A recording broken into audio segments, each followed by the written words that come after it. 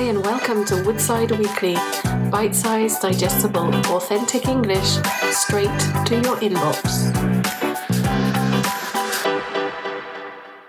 Natural English, a meal by the sea.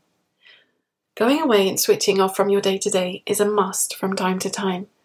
But when you're away in a place you don't know on a trip, it can be a bit of a risk choosing somewhere to eat if you decide to eat out.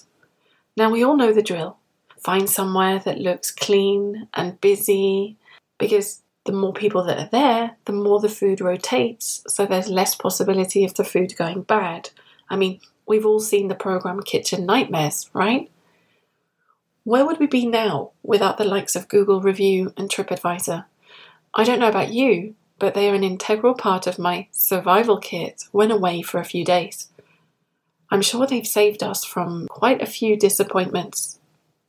What do you do when you're in a new place? Do you check out the reviews, or are you more spontaneous and daring? Have you ever had any nightmare meals out? Do you leave reviews for others? Today's Natural English episode is about Josh and Chloe. Remember, they were away for the weekend.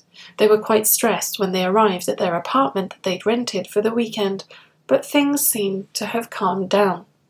Tonight, they're off out for a meal by the sea.